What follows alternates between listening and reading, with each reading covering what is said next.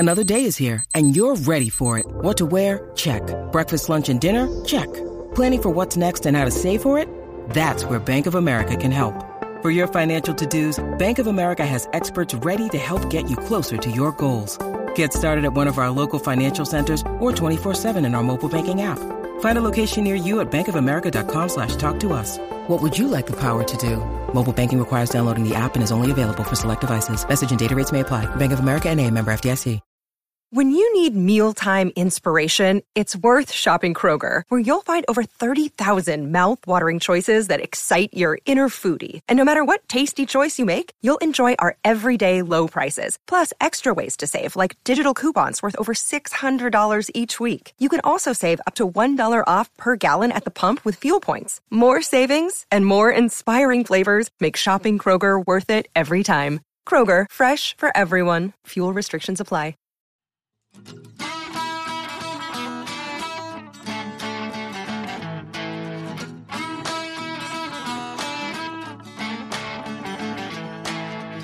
Welcome to All Music Movies, a part of the All Music podcast series and a companion podcast to All Music Books Deep Dive. Here, we explore music films and documentaries rather than books, and there are so many great ones, old and new. In fact, these days, there seems to be a new music film or documentary every week, so we're very excited to explore this area. I'm your host, Steve J., so grab your popcorn, sit back and relax, enjoy the show. Let's talk music documentaries and films. Hey, this is Mick Jones of Foreigner, and you're listening to Pantheon Podcast. Today we're going to speak with one of the directors of a wonderful rock doc on a band that had just a huge influence on me and my group of friends going back to junior high school. The Ballad of HOOPLE celebrates this legendary band, so I welcome Chris Hall. It's a mighty long way down rock and roll indeed. Welcome, Chris. Thank you. Thanks for having me on. Definitely. I was so psyched years ago when I found this movie. They're a legendary band, and they had a tremendous impact on music. Everybody knows all the young dudes. And your film, to me, will be certainly a definitive word on this band as far as docs go. And I'm just curious how that feels. I don't know, really. I mean, I'm never 100% sure on the word definitive, because it sort of only takes another person to come along and make another film. And, Right. There's another version of events. But certainly when we made this and when we made anything else as well, there's a sense of sort of responsibility that you've got to do the band justice. You've got to capture them well. You've got to get across what it is that made them such a great band, what it was that people sort of identified with. It's a sort of honor to be able to tell some of these stories, but it comes with a responsibility that you don't want to mess it up. And that's always kind of like the target, really.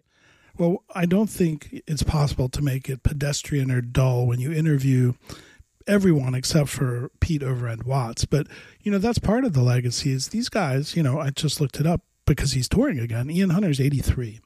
And you've got all of these guys telling their story, which I think is just great.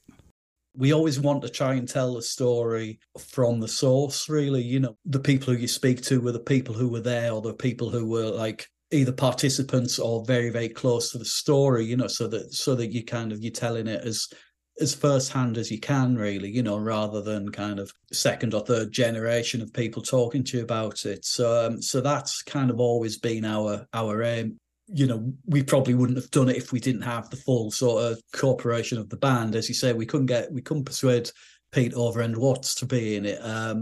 He just didn't fancy being on camera, being in a documentary, which I kind of understand. And it was it was a shame that we didn't have him, but you just kind of have to deal with it and tell the best story that you can with the people who you've got to tell the story. And obviously with pretty much everyone else in the band from the original lineup, and then obviously the later lineups, with the exception of Mick Ronson, obviously, then, we had kind of like, the foundation of being able to make a thorough kind of film and get everyone's viewpoint across.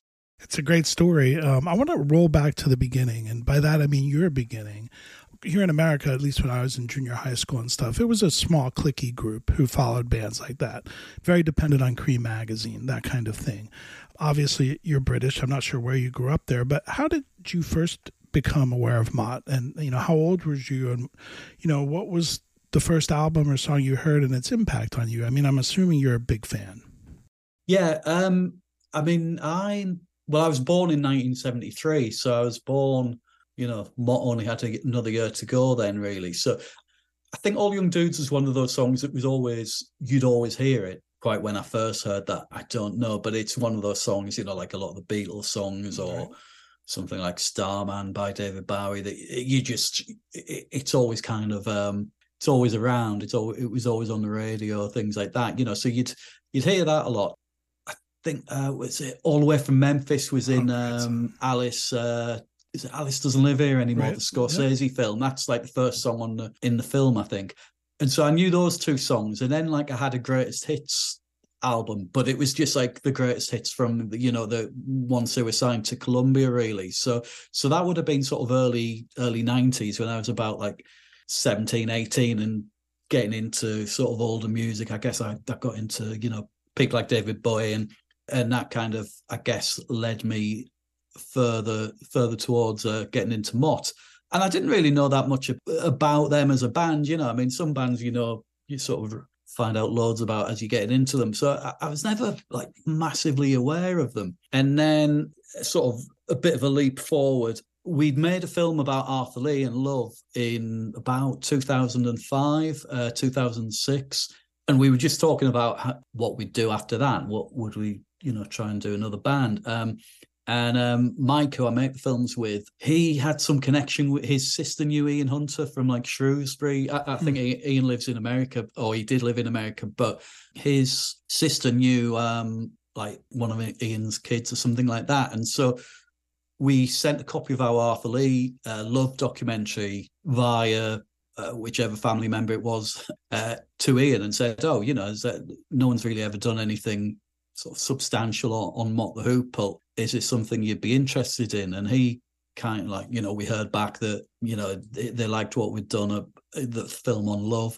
And it sounded like most of the rest of the band felt the same way, which was good because I think they all had different management and things like that. So it was good that we could get an agreement from all of them that they wanted to participate. And then it was right, okay, so we got to do this now. Well, it's funny too because that's such a huge part of the movie and the tale is the personalities of the band. I mean, Buffin I thought was great.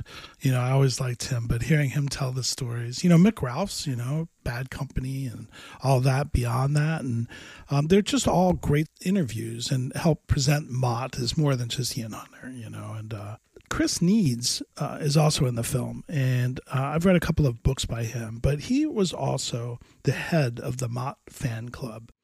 And he said in the movie, most bands were untouchable, but MOTT almost translated the Stones into something we could reach out and touch. And I find that so perfect as to their appeal, especially in the UK. What are your thoughts on that? Was that something that jumped out at you? Yeah. But one thing sort of witnessing them live was you could sort of see that kind of the power of the band and that kind of being in the same room as that music and that sort of elemental kind of rock and roll sound. And it had sort of real power to it. It was genuine, full on rock and roll. There was nothing kind of fake about it. And I think live, that was where they were at their best. And also for people like Chris Needs as well, there was no sort of pretension with them. They weren't, they'd look after their fans. So they'd, if people like Chris Needs and Mick Jones and people like that who'd, young lads who'd go and see them play live, if they didn't have money for a ticket, they'd let them in for nothing and stuff like that. And they'd make sure, they looked after them and let them come backstage for a chat. And they were very, very approachable. So I guess that was kind of one of the key things, and one of the key things that I think helped them build up this sort of, really hardcore kind of fan base. Because not only did people identify with them as a band, but they'd go and see them, and the band would kind of go out of their way to treat them well. And obviously that makes a huge impression on you when you're that age, 15, 16. Yeah, of course, yeah. To see someone who you kind of witness on stage, and for them to treat you well. So, and MOTT were the real deal, they were, as you know yourself, just a great rock and roll band, Definitely. And to steal some of the lyrics from one of their songs, they were all just one of the boys, and they fit in very nicely into that. You're listening to All Music Podcasts, a member of Pantheon Media. Hello, Pantheon Podcast listeners. Christian Swain here to tell you more about my experience with Raycon earbuds. Our family now has 3 pairs of Raycon earbuds around the house, and my wife just grabbed a pair of the Headphone Pros to replace some headphones from a company that was double the price. And yes, she loves them. Now, if you haven't pulled the trigger on a pair of Raycons, or even if you have, but you're in the market for another pair because they're just that good, well, now is the time to check them out, because they just launched their upgraded model of the best-selling everyday earbuds. With Raycon's upgraded everyday earbuds, now you also get active noise cancellation, ergonomic design, and multi-point connectivity that lets you pair with 2 devices at once. New quick charge function, 3 customizable sound styles, plus awareness mode. Available in a variety of vibrant new colors to complement any and all skin tones. I even have a pair of earbuds in a cool green color. I have tried just about every earbud known to humankind, and these Raycons are fantastic. Seriously, if you've been wanting to check out Raycons, there truly is no better time. You're going to ask yourself why you didn't check them out sooner, and Raycon offers a 30-day happiness guarantee. So what are you waiting for? Go to buyraycon.com/Pantheon today to get 20% off your Raycon order, plus free shipping. That's right, you'll get 20% off and free shipping at buyraycon.com/Pantheon. buyraycon.com/Pantheon. We're speaking with Chris Hall. He's the director of the documentary film about the legendary band MOTT the HOOPLE.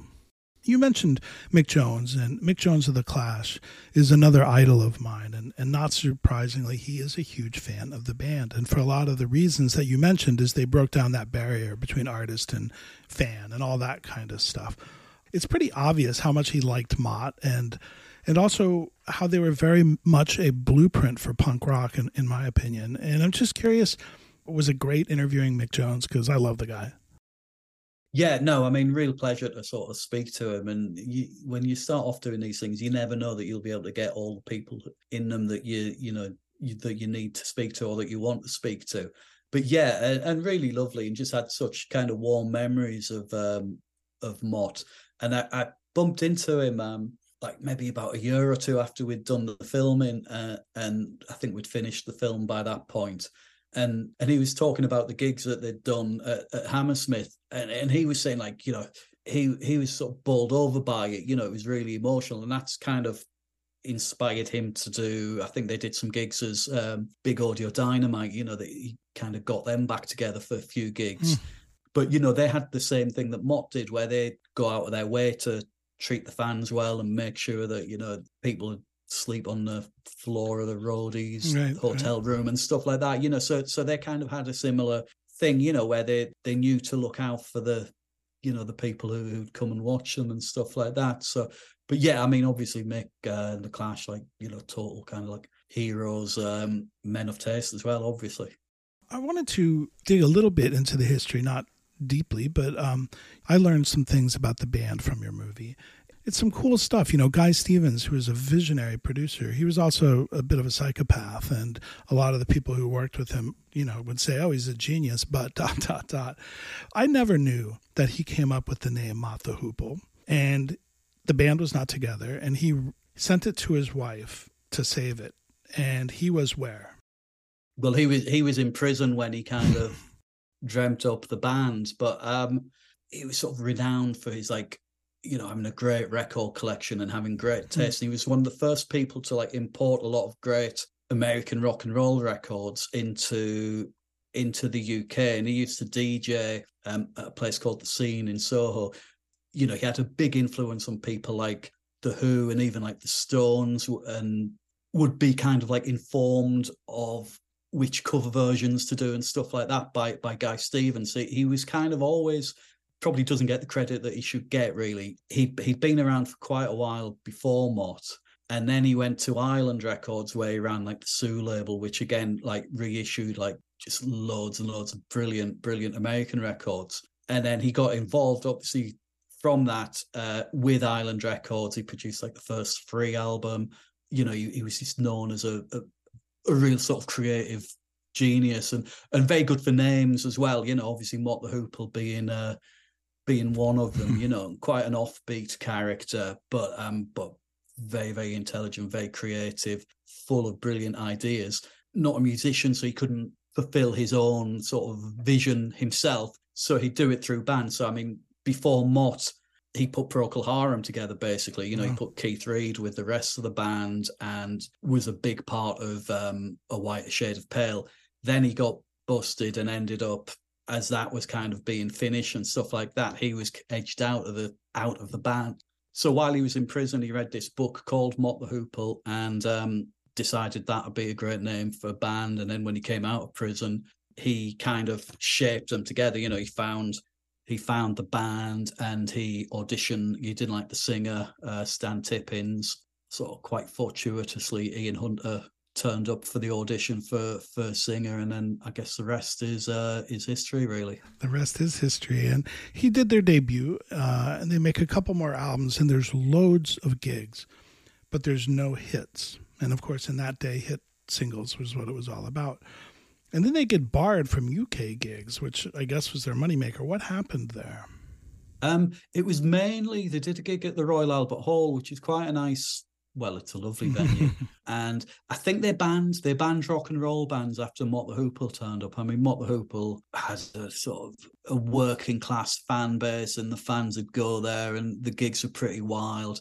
The people going to see them would kind of go and let off steam. And I think, chairs got smashed and bits of the ceiling started crumbling and things like that. So they got rock and roll music banned from the Royal Albert Hall for quite a while, which obviously good publicity for the band. But yeah, I think they were still able to gig elsewhere, but Royal Albert Hall was the one of the more luxurious venues, and they didn't want them back after that. I wonder also, is it just me, or is the best quality footage because the band perhaps was bigger there? But there's some incredible footage in your movie, live footage. But I think most of the really high-end stuff is British. Is that right? It's a mixture, I think. There wasn't loads of footage of them in the UK. They made like the promo videos and stuff like that. I think one of the things was some black and white footage of them quite early on that we used, which I think was from like an Australian TV company. And then there was some stuff where they'd appeared on French TV, like in the quite early days. And then we got some wonderful sort of Super 8 footage of them later on, like in the 70s, like the footage of them where they're, you know, David Bowie introduces them on stage and comes out for the encore, which was from a chap called Mike Walsh, who I think filmed them and lots of other bands in Philadelphia, kind of just took a Super 8 camera with him every time he went to a gig, and just ended up with this, you know, wealth of like brilliant footage. You know, it's all kind of quite handheld and shaky, obviously, but just wonderful kind of document of the time. So yeah, I mean, you know, and they were great. You know, a lot of the footage really captures them well, I think, doesn't it? I mean, definitely. There's some really good footage, and they look, as a band, visually, they're really, really strong too. So was it hard to find that stuff, and how did you do it? I mean, this was kind of an earlier film. Did you put the word out, or did people send it to you, or how did you get that footage? Can't remember. Someone put us on to Mike Walsh, I think. He was a guy in America. And then various bits and pieces, you know, we just go through footage libraries and stuff like that and find out, oh, so-and-so's got that. Sometimes someone would say, oh, you know, have you spoken to this person? They might be aware of it. And obviously some of the footage libraries were very helpful as well. And they've done quite a bit. I mean, they've done like quite a few sort of TV appearances and things like that, you know, not necessarily in the UK, possibly like Europe and, you know, Germany, France, things like that. So there was some really sort of strong footage kicking about, and we were lucky enough to be able to use it in film. It was never seen over here, at least by these eyes, until your film. So thank you for that. I think most of it probably hadn't been seen since it was first, if it was TV footage, since it was first broadcast. Probably early 70s or something. Yeah, and obviously, like nowadays, so much stuff just ends up on YouTube. Yeah. It wasn't that easy to find that much footage of them, other than like the promotional videos they'd done when they started having hit singles. So there's some real sort of gems. Definitely, and it's interesting because at this stage, they don't have hit singles. Their gigs are in trouble. Guy Stevens does another record and then walks away, and he said he never recovered from working with them, and the band doesn't know what to do. And then, hello, David Bowie. Yeah, I mean, I think they felt they'd sort of run out of road, really, and that was, I guess, they did break up when they were in Zurich in, what was it, 72, the dates on the song itself, isn't it? But yeah, I think they just felt that they weren't getting anywhere. Their record label had other things going on. They like had huge success with other acts, and MOTT HOOPLE weren't really doing anything. So, and also Guy was able to put them together because because of his position within Ireland. He had such a sort of key role in establishing Ireland from, and changing it from being like it started off as a sort of company putting out Jamaican reggae stuff. Right. And then, through things like Spencer Davis Group and then Traffic and what have you, became like, a hip kind of rock and roll. As Guy became sort of, his behavior was sort of starting to become a lot more erratic. He was becoming a bit marginalized at the record label. And so MOTT HOOPLE, really. So I think it kind of just felt like it had come to an end, and it had. And then obviously David Bowie got wind of this because Overend Watts like sent him, wanted to find out if he needed a bass player, basically. And Bowie was a huge fan of MOTT. He would have seen them quite a lot in London, and he loved them. And he just said, you can't break up. Try this, try that. And that was obviously at a point where Bowie wasn't anything like as successful as he became, within months, I guess. And also he would like kind of give quite a lot of his material away at that time, or get other acts and artists to record it. So yes, I think he offered them Drive-In Saturday, I think was the first thing he offered them, and then he offered them All Young Dudes. The band just thought, wow, this is like, it's a perfect song for us, and it was. Game changer. And Bowie also had a big effect. They went kind of from jeans and this and that to more of a glam look. Yeah, I think so. Yeah, and obviously people like Roxy Music were around at the time doing that as well. So I guess they just kind of like moved with the times, and so they kind of altered their image a little bit and became a little bit more glam. Not quite as sort of androgynous as, say, Bowie or Mark Bolan, but yeah, but yeah, they kind of adopted the fashions of the day, I think. You're listening to All Music Podcasts, a member of Pantheon Media. We're speaking with Chris Hall. He's the director of the documentary film about the legendary band MOTT HOOPLE. What's interesting to me, and it's along that punk rock vein, is after that hit, which is huge, there's a little bit of confusion in the band. What do we do next? And Bowie tells Ian Hunter to take charge. Yeah. And again, I guess Guy Stevens was their kind of mentor, and he was out of the picture, really. I think Bowie took them on board and hooked them up with like Main Man Management, his management company, for a while. Once they'd done the All Young Dudes album, Bowie was, his own career was taking off like absolutely, massively.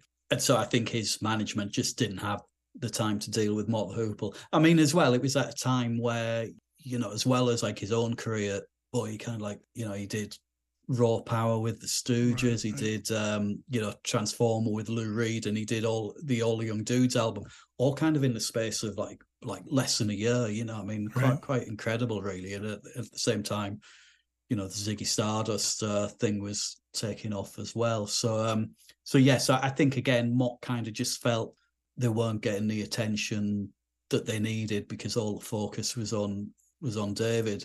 And I think the other thing as well was, like they had to follow up a hit with another hit, really, right. and then the onus was obviously on Ian Hunter to come up with the hits and to come up with singles, which, as you said earlier, they didn't really do across the first 4 albums. Right. There'd be some great songs on there, but they'd be like 12 minutes long or something like that. So the sort of pressure was on Hunter to kind of come up with the goods, really, and he did it. I mean, I think the next single was it Honolulu Boogie, and then all the way from Memphis. Yeah, so incredible, really. So he'd cracked the code. Formula. Well, and I think also he produced that record, or the band as a whole did, which is my allusion to punk rock. And then that album cover, which is a great cover, is much more commercial looking than I think anything in their past. And all this is happening, but anybody who knows MOTT knows that personnel changes are part of the band, and Mick Ralph leaves, and they bring in Luther Grosvenor, who's renamed Ariel Bender. Another of my favorite stories in your movie is how he got that name. Well, I can paraphrase what Ian Hunter says basically, but I think they'd done a gig where, and they were with Lindsay DePaul, and they were just wound up and sort of drunk after a gig, and I think it wasn't going well. I think they were in Germany or somewhere like that, and Mick Ralph's apparently sort of in drunken frustration ran down a whole street where there was like a whole line of parked cars, like ran up and down each and every car and like bent the car aerials just because, I don't know, as you do, I guess. And Lindsay DePaul had said, "Oh, Ariel Bender," and then Hunter had kind of made a mental note of that name. And so then it came to bringing in Luther Grosvenor, who had kind of a reputation because of, Spooky Tooth, and he did his own album as well. So I guess they thought like, oh, we'll give him another name. And Luther Grosvenor became Ariel Bender. And it is one of the great rock and roll names, isn't it? Yeah, and I think Ian Hunter really enjoys telling that story too in the movie. Yeah, I think it tells it much better than I ever could, I think. Definitely. Of course, Bender leaves too. And of course, with the Bowie situation, who replaces him? Well, yeah, I mean, Ronson comes in after the lost Mick Ralphs, which obviously was a huge kind of bloke, such a great guitarist. And then I think Ariel Bender comes in and he adds a bit more sort of showbiz to the stage shows, so he's a bit more of a flamboyant performer. So I think their live act kind of goes up a notch when he joins the band in some ways, because he's a bit more showy and he's a bit more flash. And as a spectacle, I think things, he added a huge amount to the band. But then I think Hunter has said himself, he always kind of needed a foil in a band. He needed someone to kind of bounce off, and he was good pals with Mick Ronson. And I can't even remember if we put it in the film, but I remember talking to him about the song Sea Divers on the All Young Dudes album, and he's just talking about how he kind of knew what he wanted to do, explained it because Mick Ronson was involved in sort of the production of the record to a degree as well, along with David, and Ronson just kind of came up with this brilliant sort of arrangement for it, explained it to the string players and what have you, and just did a fantastic job, and it's one of the best MOTT the Hoople songs, really. So I think obviously they knew that Mick was like, Ronson was just like such a huge talent. Since he'd stopped working with Bowie, he had his solo career going, but he didn't really want to be a solo artist. He preferred to be in a band, and obviously at that point, it seemed like the perfect fit. Yeah, I wanted to also mention, and I think it was back with Ariel Bender, but there's that 7-night run on Broadway that had the marionettes hanging from the ceiling. And I love the MOTT the Hoople live album. That was one of the formative ones for me. And I have to say that, on the cover of that, you can see the marionettes in the background. I've never seen footage of those shows until your movie, and it was just amazing. I've got a feeling that the footage we use isn't from Broadway, not wanting to shatter any illusions. But it had the marionettes. But yes, it was on that tour. Yeah, you could just about make out the marionettes in the background. But yeah, it was on that tour. supposedly there was we could never find this bit of footage, but supposedly there was like a New York kind of like local news type piece on those shows, because it was obviously such an unusual thing, a band playing on Broadway. I mean, now obviously like Springsteen's done it and it's not such a unusual thing anymore, but so that was I think that was as close as we got. But again, like they'd gone quite they were throwing everything at it really to make the show as big a spectacle as I think they could at that point. And speaking of throwing everything at it, as we get kind of to the downward arc of the band, unfortunately, I mean, there's stadium gigs, there's MSG, and then Ian, and I believe it's from the hospital, as someone in the film recounts, he just says, we're done. And the tour is canceled, and the band is done. And this is, their whole career is a period of just under 5 years, I think. Yeah, which I guess is in those days isn't a bad run, is it? Now, like... You're just getting started. Yeah, I mean, now a band would probably do, like, if they were together for 5 years, they'd probably get, like, 2 albums out in that time, I think, with MOTT did 7.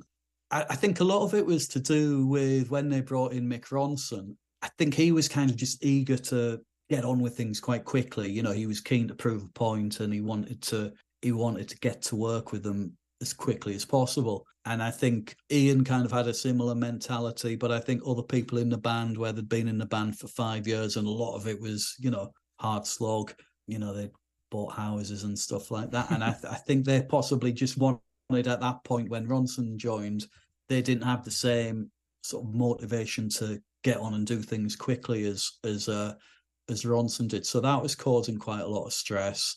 There was a situation where Ronson was still had separate management because he still had his solo career going. So kind of formed a crack in the band, really, that you had Ian and Mick, and then the rhythm section of Buffin and Overend kind of started to feel quite separate from it, I think. And I don't know, I think Hunter, well, he was in hospital because he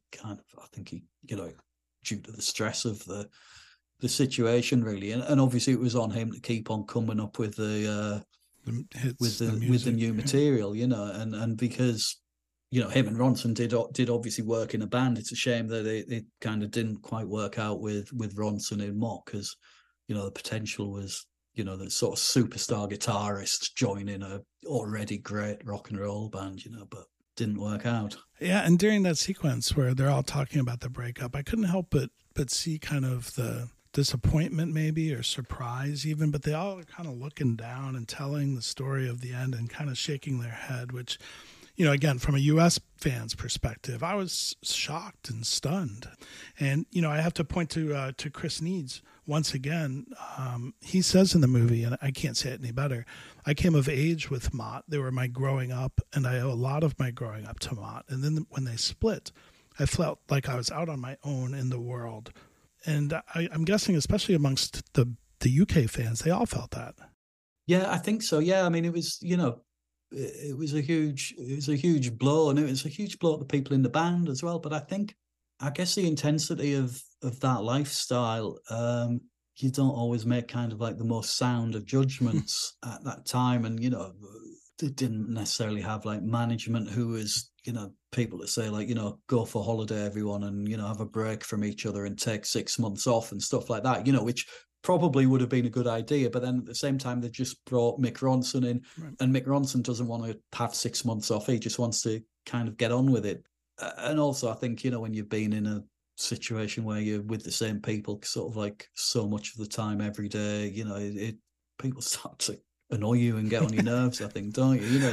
So little things kind of build up that, with hindsight, I think all of them would have loved the band to stay together. I mean, but yeah, it's a shame it couldn't have been, all the ingredients. They were such a great band, and Hunter was at the top of his game, and Mick Ronson clearly, like, they could have made some, Saturday Gigs is like such a great record as well. That you can see that there's a real sort of like a way forward there. Let me ask you one final question, and it kind of ties all of this together in the points of their music, your film, the band and their reputation and their story. And there are probably 2 songs. It's definitely not All the Young Dudes, which I love. But Someone in the film, and I don't recall who it was, but they said the song Saturday's Gigs was the requiem for the band.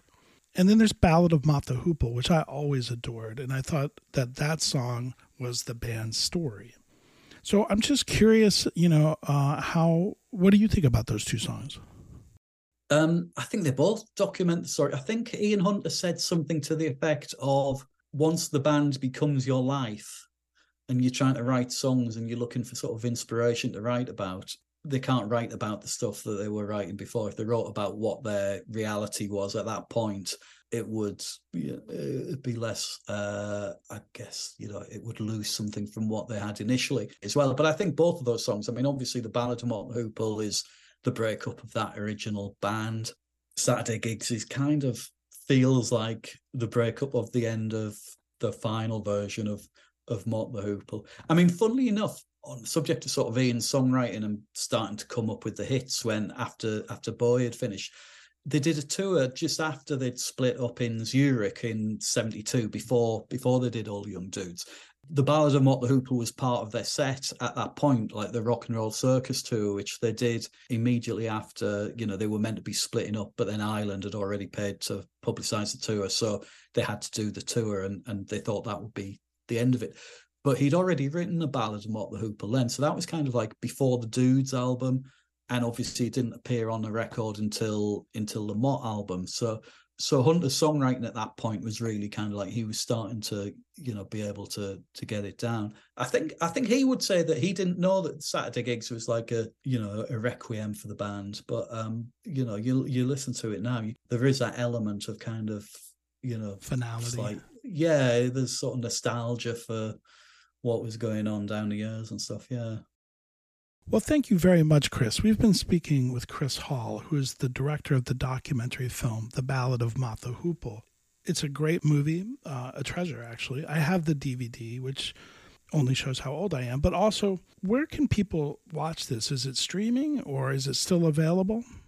It's not streaming, no. You can still pick up the DVD. I think when we made it, streaming wasn't really a thing, so we didn't clear it for streaming, basically. So that's why, and it's probably not worth us clearing stuff now to stream it. So it is still, there's still DVDs kicking about and what have you. I mean, much as they say the sort of DVD market is dead, like if I could buy a film on DVD, I still do, really, because things, I think for streaming as well, so many things will be on a platform for like a year or so and then they're not available anymore. Right. So much as it's hugely convenient to stream these things, I still like to sort of own something as well. But yeah, obviously next time we make something, we will streaming is the way forward.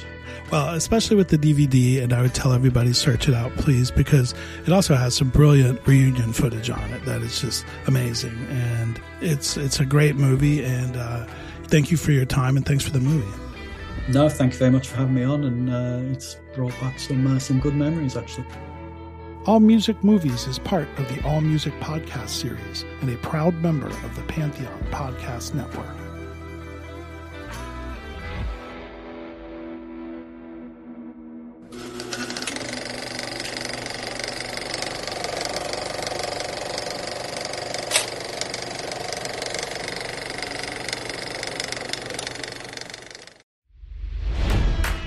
It's NFL draft season, and that means it's time to start thinking about fantasy football.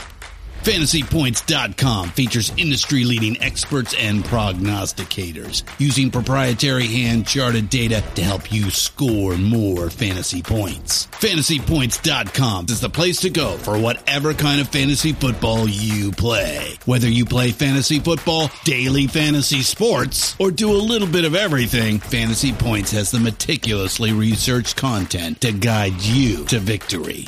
And why wait for the fall? Fantasy Points also covers the new spring football league, the UFL. Join the guru, John Hansen, Scott Barrett, Joe Dolan, and other massive names in the fantasy football universe with an exclusive offer. Use code Pantheon for 15% off any Fantasy Points package, including the all-in package with access to every article, tool, and data nugget that Fantasy Points has to offer. That's fantasypoints.com and code Pantheon for 15% off at Fantasy Points. Fantasypoints.com, code Pantheon. Score more fantasy points.